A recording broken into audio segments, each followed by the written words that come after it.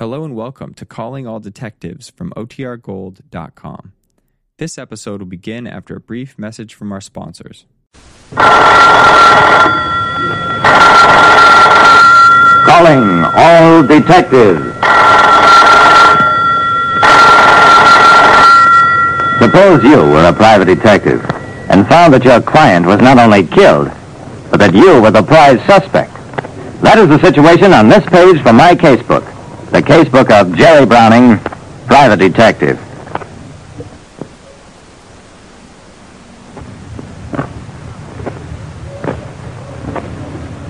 There are some types of cases no private detective likes. And I, Jerry Browning, am no exception. Because about all you expect from such cases is... And tell my wife that if she sends any more private detectives after me, they'll get the same treatment.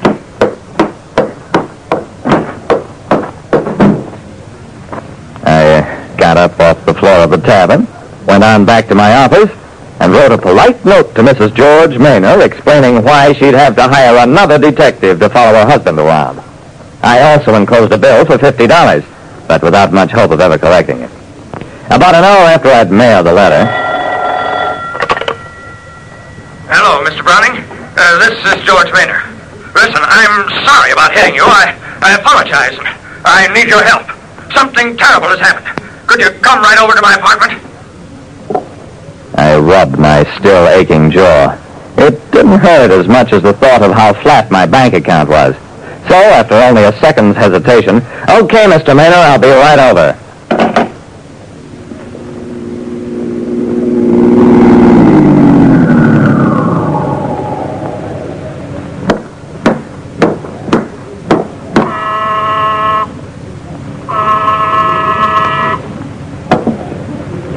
The apartment was on the fourth floor. So when the elevator didn't come, I ran on upstairs.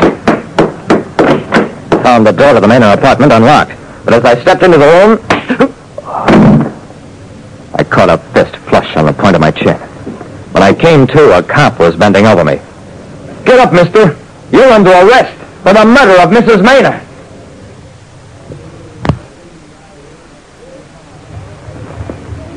Lured to the house of a man who'd slugged me earlier that day, I was slugged again and found myself under arrest for the murder of a woman, my client.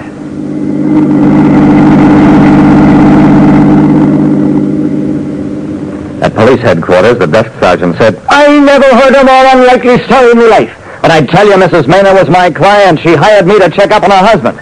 All I know is we got a tip that a suspicious character was hanging around the house. The squad goes out there, finds the poor lady shot, and you on the floor knocks cold with a vase. Listen, George Maynor called me. I went there because he asked for my help. You just said he slugged you in the afternoon, and you expect me to believe he called you up in the evening, and you go running back for more? Lock him up.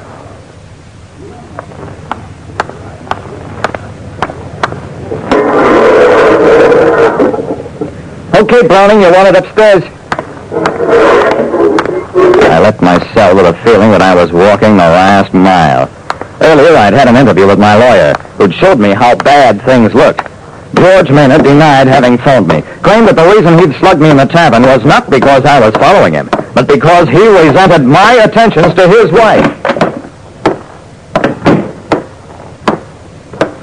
The district attorney, my lawyer, and two men from the homicide squad were in the big office.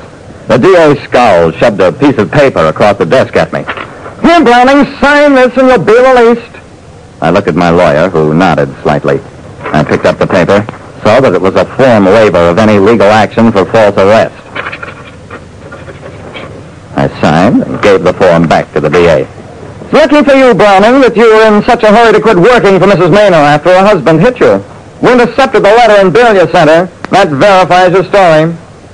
A warrant's been issued for George Maynor's arrest. That's all. You can leave.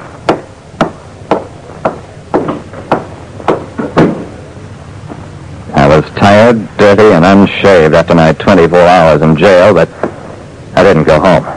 Well, maybe the police didn't know where to find Maynor, but I'd spent 2 days trailing him, and I knew his habits. I didn't locate Maynor until I'd made the rounds of half a dozen joints. Finally collared him in a waterfront bar. Gave him back back the 2 wallops he'd given me and 1 more to remember me by.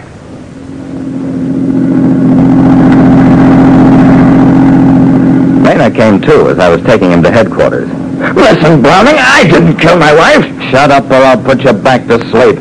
Maynard kept on pleading with me. He'd come home that evening, found his wife shot, realized that he'd be blamed for it unless I had to do something, stole for time, so I thought about you. I smiled sourly.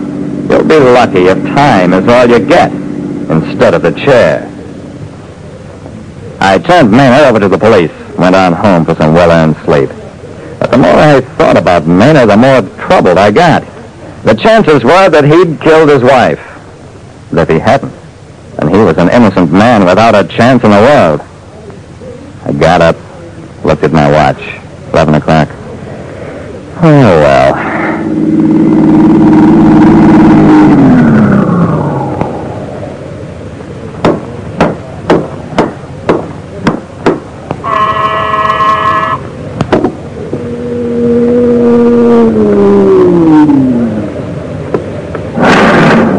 The sleepy-eyed elevator operator said, What for? "4, the Manor apartment."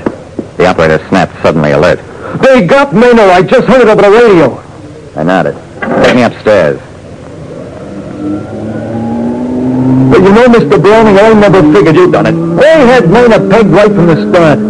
I grinned. "Oh, you know me, huh?" The operator nodded vigorously. Oh, sure. Your picture was in the paper when they arrested you. And the way I doped it out, Maynard was waiting upstairs for you that night. And when you come in, he slugged you, left you there for the cops to find. I stepped out of the car. "Hey, come on inside with me a minute." I turned to the operator. "Open the door with your passkey." The operator frowned. Well, you haven't got a passkey. "You're a liar. You have got a passkey because you were in the apartment hiding there when Maynard slugged me. That's how you knew he slugged me, because the newspaper story was that I was hit with a vase. He tried to dart past me. I put out my foot, tripped him, and a moment later had a thoroughly subdued prisoner. When I got to police headquarters, I felt like I was coming home. I'd been there so much the past couple of days. Well, it didn't take long to get a confession from the elevator operator. He'd been using his passkey to burglarize apartments in the building. Mrs. Maynard caught him at it. So he killed her. But before he could get out, Maynard returned home. That's why I had to walk upstairs that evening, because a murderer was hiding in an apartment and watched one innocent man try to pin the blame for the murder on another innocent man. And it'd be nice to say that Maynard was grateful to me. Actually, he threatened to sue me for false arrest, though he never did. Like I said, when anybody interferes between a husband and wife, the best he can get is a poke in the jaw. And the worst, an accusation of murder.